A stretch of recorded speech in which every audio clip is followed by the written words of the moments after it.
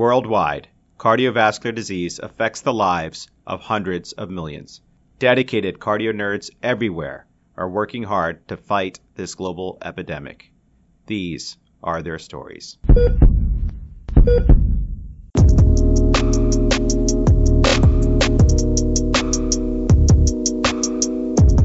Welcome back, cardio nerds. Amit here. The next 4 episodes are amongst the most important in the COVID Heart series. We have the honor of learning about COVID-19 directly from 2 incredible infectious disease experts, Dr. Saman Nematolahi and Dr. Natasha Chida from the Johns Hopkins Hospital. We previously made the case that every cardiologist must learn about COVID-19 because of the multitude of the cardiovascular implications that we are only beginning to learn about. But as the prevalence of this pandemic becomes pervasive, we are realizing that everyone needs to meet, greet, and get to know the SARS-CoV-2 virus. It's high time that we bring down the silos that separate us and stand together as one unified team. It's not internist first, or even doctor first. It's #humanity first. On that note, let's meet COVID-19 together. This is part 1 of 4 of the COVID-19 ID series. In this first part, we discuss the emerging therapies in our armamentarium. Be sure to stay tuned for the remaining 3 parts in which we tackle advice for the healthcare worker, the clinical presentation and diagnosis, and finally, the virology. Folks, we've already put the core in coronavirus. Now it's time to put the ID in COVID. This episode was recorded on March 27th, 2020. As information rapidly evolves, please stay up to date with the most current guidelines. And friends, as always, remember this podcast is not meant to be used for medical advice. The views expressed here do not necessarily reflect the opinions or policies of our employers. The goal is simply to learn more about the SARS-CoV-2 virus and the COVID era, directly from expert ID nerds, micro nerds, infecto nerds. Either way, let's get started.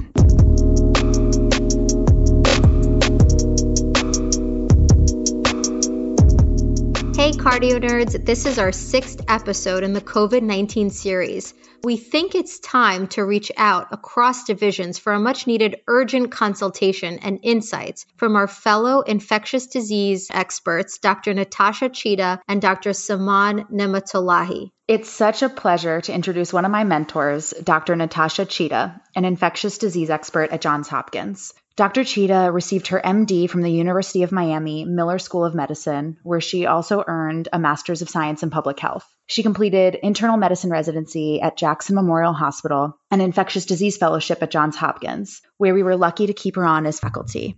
She is a truly incredible educator and mentor to all levels of trainees. She serves as Assistant Director of the Infectious Disease Fellowship Program, Co-Director of the Medical Education Pathway for Residents, Director of Education for the Johns Hopkins Center for Global Health Education, and Course Director for the Topics and Interdisciplinary Medicine course for medical students. Dr. Chida has been Honestly, you've been such an incredible mentor to me throughout residency, from like personal things to clinical things, from bad days of intern year. I really have so many amazing things to say about you, but I will hold that for another time. Well, I'm very excited to be here with you, Heather, because you are really one of my favorite people. And I think your work on this podcast shows everybody how awesome you are and what great educator you are as well. So thanks for inviting me. Dr. Chida, having you on the show is incredible for all of us. You were such a resource for me throughout residency and especially last year. And I'm also so happy that we have one of my other favorite people on the show, Dr. Saman Nematolahi. Saman graduated from the University of Arizona College of Medicine and finished internal medicine residency at Columbia University. He will be an incredible transplant ID specialist,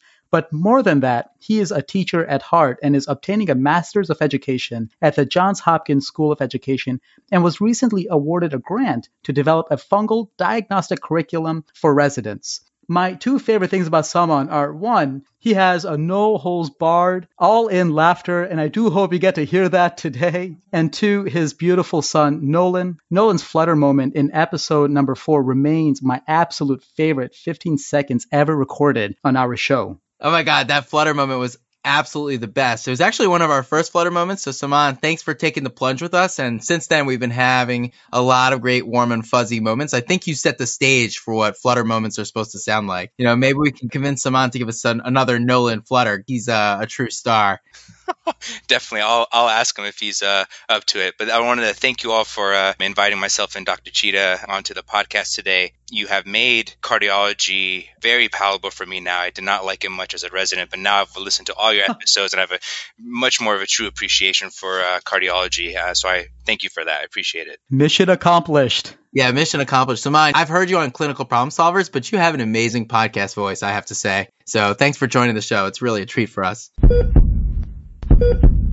We are cardio nerds, but as micro nerds, we would love your thoughts on antiviral options. Honestly, there seems to be so many treatment options out there, but the data seems sparse at best. In episode number 20, we dove into a beautiful discussion on the intricate management of COVID-related cardiorespiratory failure. We are getting Ms. Covitz through ARDS and mixed shock, but how do we help her with the medications? There is a lot of buzz about remdesivir.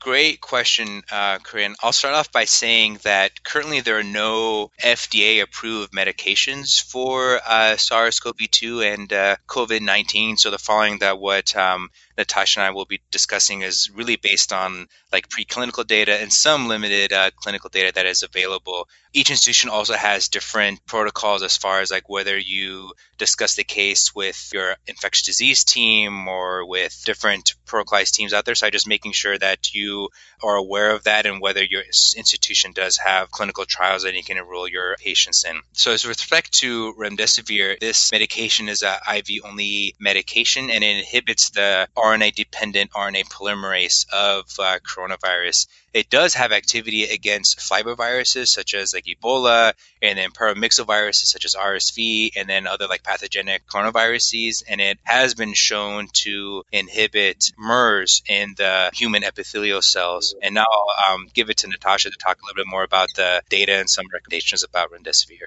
Yeah, I would say, there's been a lot of buzz about other agents in the media and on social media, but really remdesivir is the most promising agent that we have clinically available to us at this time. As Salman said, because this is IV, it is really not available in the outpatient setting and it's being trialed in the inpatient setting as well. Recently, though, Gilead, which makes remdesivir, had been doing compassionate use for releasing it, but because it's so important for us to understand if this agent really works, Gilead is focusing on the trials that are using remdesivir. And so currently there are 3 clinical trials available for remdesivir. The largest one is sponsored by NIAID, or the National Institute of Allergy and Infectious Diseases. And that is a phase 2 randomized placebo-controlled trial. And I would have to clarify, but I think in this trial, there's an early arm where you give it early and there's a late arm where you give it late in the course of disease. And so that'll hopefully give us more information about use there. And then there are 2 phase 3 randomized open label trials that Gilead itself is running as well. So there are 3 trials available for people to be enrolled in. Gilead had been using compassionate use as well, but because of the volume and the need to really prove whether or not this agent works, as of the last week, I think, expanded use was changed so that is only available for pregnant women and children because those are people excluded from the trials. So at this point, you will only be able to access remdesivir through a clinical trial, or if you're a pregnant woman or a child under the age of 18, through a compassionate use. Wow, actually, I didn't know that shift. That's really helpful to know.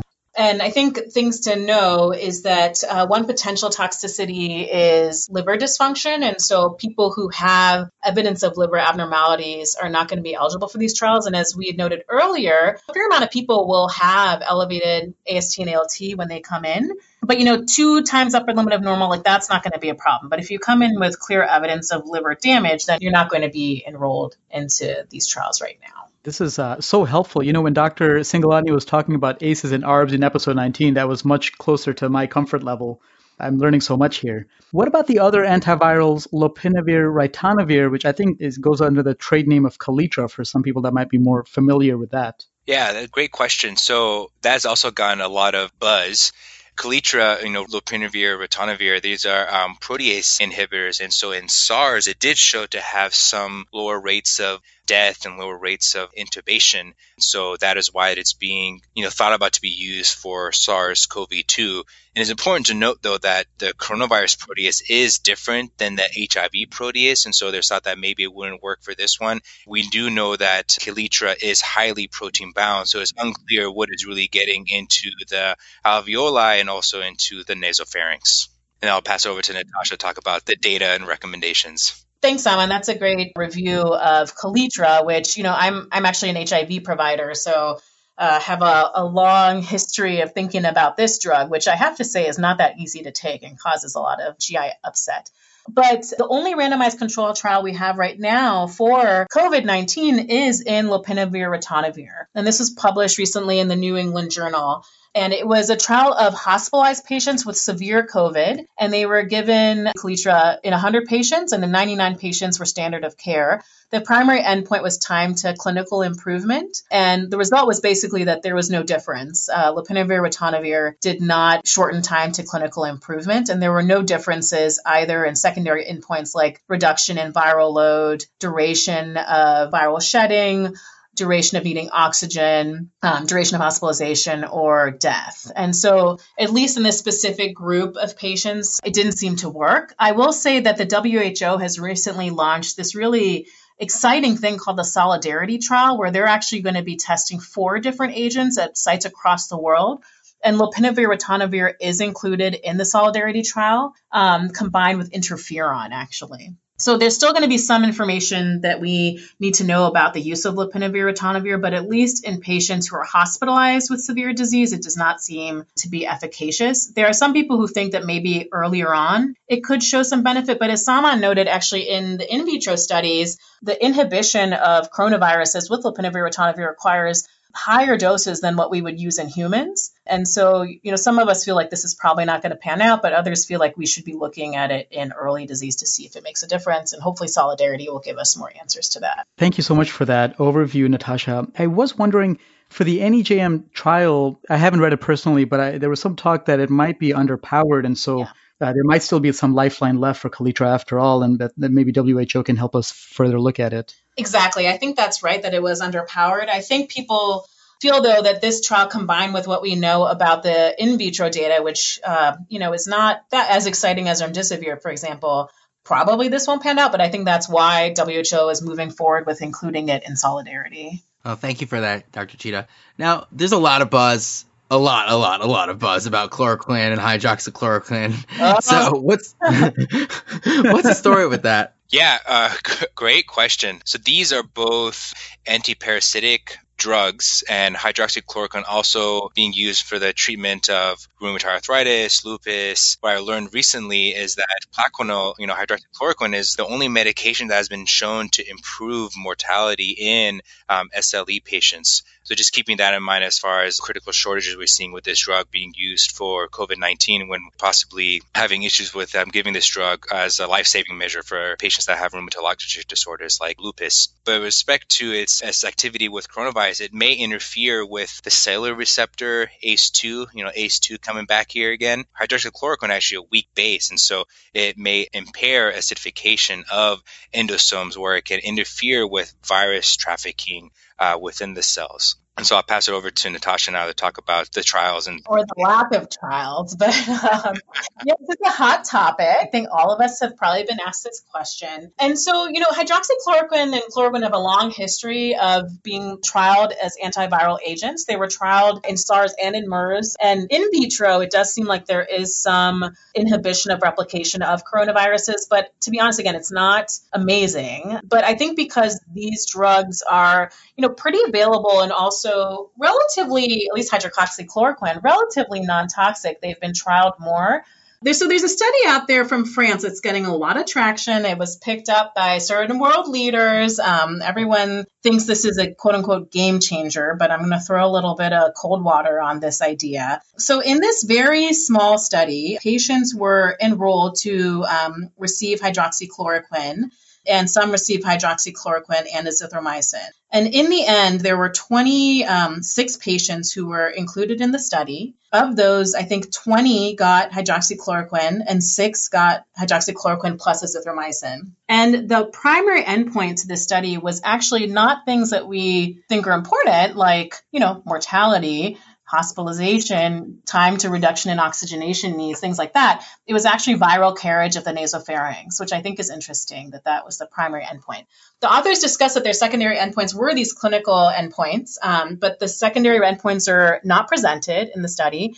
The only thing that's presented is the viral carriage data. And there were significant reductions in time to resolution of viral carriage in the hydroxychloroquine group and even more in the hydroxychloroquine and azithro group. And so people took that to mean that this is a game changer. These drugs are going to make a huge difference. But what I would say is, we don't know what to do with that endpoint. Does the presence of virus in the nasopharynx have relevance for clinical outcomes? We don't know that answer. Does a reduction in shedding have, again, relevance clinically? We don't necessarily know that answer. And this was a very small study, and there are some people who have a lot of questions about the statistics. And in reanalysis, some of the statistically significant findings don't pan out. So what I'll say is that we need more data than what we have, and that this study is certainly not enough to make hydroxychloroquine and azithro the standard of care. I'm just comparing that to the ischemia trial that enrolled, I think, more than 5,000 patients. Yeah, it's amazing.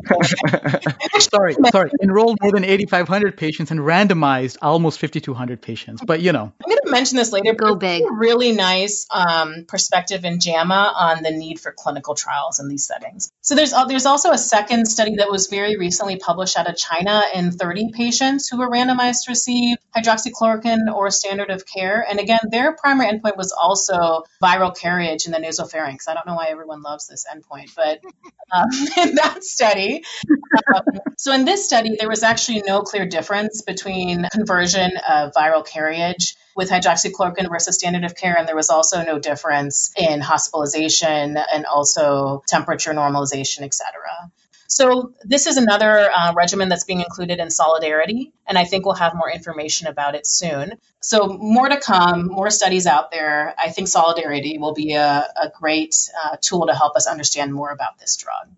I will also say that there is a very large study being run out of the University of Minnesota on the use of hydroxychloroquine for prophylaxis in healthcare workers who were exposed to known COVID patients. And so if people want to enroll in that, you actually just contact this study and they'll ship you hydroxychloroquine overnight to take. And so I think that's a great thing to do this in a trial situation so we can see whether or not it really works. Right now, the jury is out, but we'll hopefully have more data soon. I think one thing that's really important to think about with a combination of azithromycin and hydroxychloroquine is both are QT prolonging agents. And as Sama nicely outlined, in some small series of severe COVID, a good amount of people will develop cardiomyopathy. And so again, this is a potentially dangerous combination in folks who have some baseline cardiac issues like QT prolongation. So I don't think we should be prescribing it to everybody. And I definitely wouldn't do it without monitoring from a healthcare professional. Natasha, thank you so much for going over the data and the limitations of it. It really puts all of this early enthusiasm into perspective, but I'm glad that there's more data coming our way. With regard to the severely ill patients, we've been hearing a lot about the cytokine storm in these inflammatory states in these patients. I was wondering, do you have guidance in terms of checking inflammatory markers, the role of steroids, and specifically tocilizumab in the setting? Great question. Tocilizumab is getting a lot of attention, just like you mentioned, to be used in severe cases because of the thought that we have a lot of inflammation. So we think that, kind of mentioned before, during that first phase of the disease process, we have a lot of damage being done by the virus itself. And then as time goes on, we start to see more of like a immune, like an inflammatory effect during that second phase when patients are getting really sick. And so the thought is that we can give tocilizumab, which is an IL-6 blocker, to be used during this more critical phase. So then I'll pass it over again to Natasha to talk about, whether there's any trials going on and whether we should be using this in critically ill patients. Great. So tocilizumab has gotten a lot of traction, I think, because of the biological plausibility of an anti-IL-6 agent like tocilizumab would be helpful. And actually in the Chinese national guidelines, they include tocilizumab in the recommendations for severe COVID. There's one study that has come out of China that is not peer-reviewed, of 21 patients with severe critical COVID who got TOSI and then had some improvement in fever, reduction in oxygenation, et cetera. But there's no better data than that. Wow. 21 patients or 21,000? 21. It's not cardiology. It's amazing. Stop being so mean, Amit. Stop it. Sorry. I love ID. I know. Well, we're not happy about this either, to be fair. There is a randomized control trial that's being done in the United States called the Regeneron trial, which will hopefully give us more information as well. I would say that it's not just severity of disease that should be a criteria to consider using one of these agents. It really is cytokine storm, because that's where this is going to be helpful. If someone's just severe disease with ARDS, it's probably not going to be helpful to block IL-6, but if someone has cytokine storm, then it would be helpful. And at least in our institution, we're talking a lot about, for example, patients who get cytokine storm after CAR T therapy and the use of tocilizumab there, and trying to extrapolate some of that information. Should we be giving TOSI to everybody? I think probably not. I think if you have someone who has evidence that they're developing cytokine storm and they're at the point where it's onsetting and it's not severe yet, maybe this could be helpful. But I would really think about using this if you're at an institution that has considered specific criteria of when to use it. I wouldn't necessarily just give it to people who are critically ill. The Regeneron trial will hopefully give us more about whether or not this is helpful. But in the interim, if people do feel like they're seeing patients with cytokine storm and your institution does have some guidance on when to consider this, then I would think about using it. But in the absence of that, I would hold off. With regards to steroids, this has been somewhat controversial. I think the overall consensus among people is that steroids may be harmful in this setting. There were some reports out of China that it was potentially harmful. There was recently a study that used methylprednisolone in people with ARDS from COVID, and there was potentially some benefit there. So, the data is not entirely clear, but I think the general consensus and also the recommendations out of the American College of Critical Care Medicine is to only use steroids if you have another reason to do it. So if you have someone with COPD, they have COVID with a COPD exacerbation, use them then. But for just primary treatment of COVID-related ARDS, I think the consensus is to avoid. That's great. I want to transition a little bit. So we fielded questions on Twitter regarding COVID-19. And one question that came up actually a few times was special guidance for immunocompromised patients, such as heart transplant patients and so on. What are the recommendations for this special group of patients? That is a great question, Corinne. I think we're still figuring out a lot about this. There's a group, actually one of my co-residents back at Columbia, Olivia Cates, is working on a case series and collecting a lot of data on the solid organ transplant patients that develop COVID-19. And so for the learners out there, if you do have any patients that are solid organ transplants with coronavirus, I urge you to send some of this information. She has like a form that you can fill out online, and you can submit some of that information to her so we can really best understand the clinical characteristics of patients that are immunosuppressed. I will say, based on that, the American Society of Transplantation has released an FAQ page about SARS-CoV-2. They answer a lot of common questions that are asked, both for providers and for patients that have transplants. And so I'll say that both mild and severe infections have been reported in this vulnerable patient population, and the risk factors for severe infection have not been fully characterized just yet. But we do think, based on other viruses, that transplant patients may have a greater viral burden and prolonged viral shedding. And so they do address wearing masks in public, and I think that is debated amongst the immunosuppressed patients. It is unknown whether wearing a mask will help prevent infections, just because, the surgical masks are not tight-fitting. However, they may prevent patients from touching their nose and their mouth and so on and so forth. But in clinics here, for example, when someone does come in that is sick, immunocompromised or not, we do give them a mask to prevent droplet spread. So I think there's something to be said about giving masks to patients when they come into clinic when they're symptomatic. But then it is unclear whether, the N95 mask is better than a surgical mask. There was a recent publication that showed that actually surgical masks and N95 do share the same protection for the flu, but we just don't know that, as Natasha had mentioned before, we just don't know that for sure for the coronavirus. Currently, the CDC is not recommending mask use for infection protection outside of the hospital at this time, but every institution and every center does have different protocols. So, for example, sometimes the lung transplant recipients, they'll wear masks when they're outdoors or when they're going to clinic. They have protocols for BMT patients. So I urge all learners to follow their institution guidance as far as when their patients should be wearing masks or not. These patients should always be doing frequent hand washing and or using hand sanitizers, and lots of caution about being in overcrowded situations and really practicing physical distancing. And so if there's really high levels of SARS-CoV-2 circulating in the recipient's area, really trying to avoid public areas, including schools, and truly trying to stay at home as much as possible. Okay.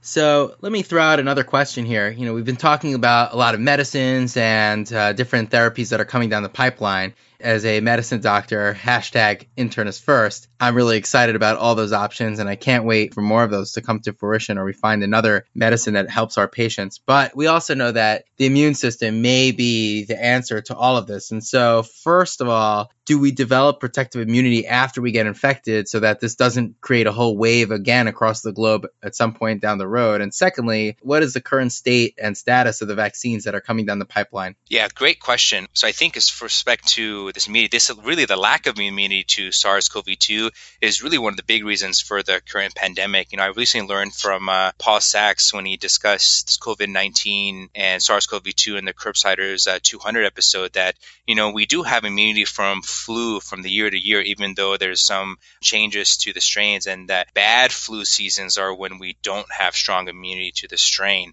And so given that we have such a lack of immunity to this, that is just really spreading very quickly throughout the populations. Current animal studies show that animals do have immunity that can be protective for SARS-CoV-2 and COVID-19. And similar to other coronaviruses, we do think that humans will likely build immunity. The issue is that based on prior coronaviruses, that we will likely have waning immunity over time, but we just don't know when that will happen, whether that will be a few months or a few years. So there is risk of reinfection after we start to have some waning immunity. And this is really a crucial point for vaccine development. So if we can't make antibodies and we can't develop immunity to the virus, then we may have difficulty in creating a vaccine. Yeah, and I'll just add to that. This is unpublished data, but there are anecdotal reports of patients in China who recovered from COVID or seemingly recovered from COVID and then redeveloped symptoms after being in a symptom-free period. And so, again, those are anecdotal reports. This is not something that's been clearly studied, but I think that does raise a concern about not everyone developing immunity as we would necessarily expect. Yeah, to piggyback on that note and the power of our own immune system, Natasha, do you have any comments on the possibility of using convalescent serum, a technique which has been useful in similar scenarios with the flu in the past? That's a great question, actually. So yeah, convalescent serum is a very interesting topic. And actually recently, just this week, the FDA announced that it is going to have an emergency IND for compassionate use convalescent serum. So this is something that people can consider if they're interested in using it. And I think this is going to be studied as well. But for now, it is available via an emergency IND.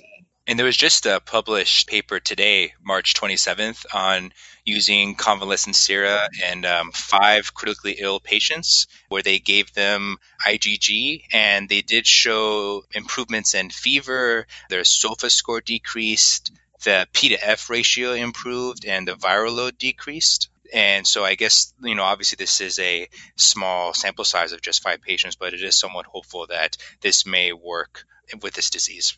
This kind of dovetails into the next idea of vaccination for these viruses, especially since we know that vaccination has been so successful in mitigating so many diseases, including viral illnesses. So what do you anticipate with regards to vaccination development for COVID-19? Yeah, so right now there are 3 candidates that are phase 1 vaccine candidates.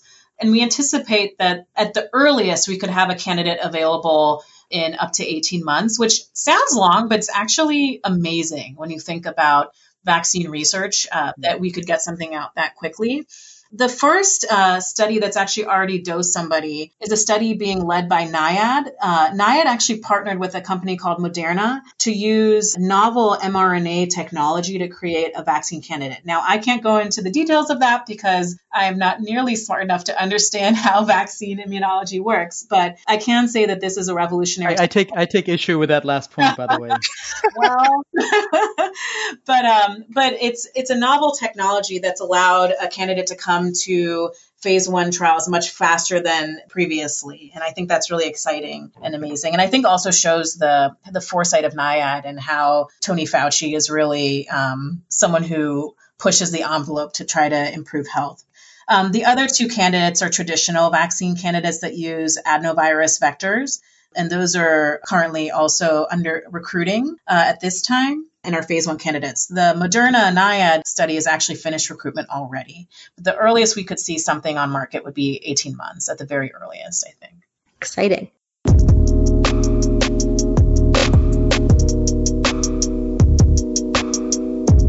Well, that brings us to the end of our show, so it's time to make like an S2 and split. You can follow us on Twitter at CardioNerds. Don't forget to check out the amazing illustration that Karine prepared for y'all at www.cardionerds.com, and please share what made your heart flutter this week. Send us a clip to cardionerds@gmail.com. If you enjoyed the show, be a nerd and spread the word. And now, a flutter moment. Cardio Nerds, this is Justin Burke from The Curbsiders. I wanted to share what makes my heart aflutter, and I think it's initiatives like this. Crisis can sometimes bring out the worst in people, but I think more often it can really bring out the best. When you're surrounded by news stories that are scary and causing a lot of anxiety, it's inspiring to see not only healthcare workers, scientists, and educators like yourself work together to try and make a positive difference, but also seeing the unsung heroes that put themselves at risk, but are often less celebrated. Patient aides, cleaning staff, rideshare drivers, grocery clerks, and to everyone who just builds up the courage to continue trying to take advantage every day of the wonderful things in life and going on day by day. Thanks for doing this. Wow, that was off recording. That was so eloquent. Yeah, Really? that was really good. That sounds amazing. Yeah, that was. I mean, I was like, damn, that's really good, Natasha. Every email from That's a JAMA piece right there. Yeah.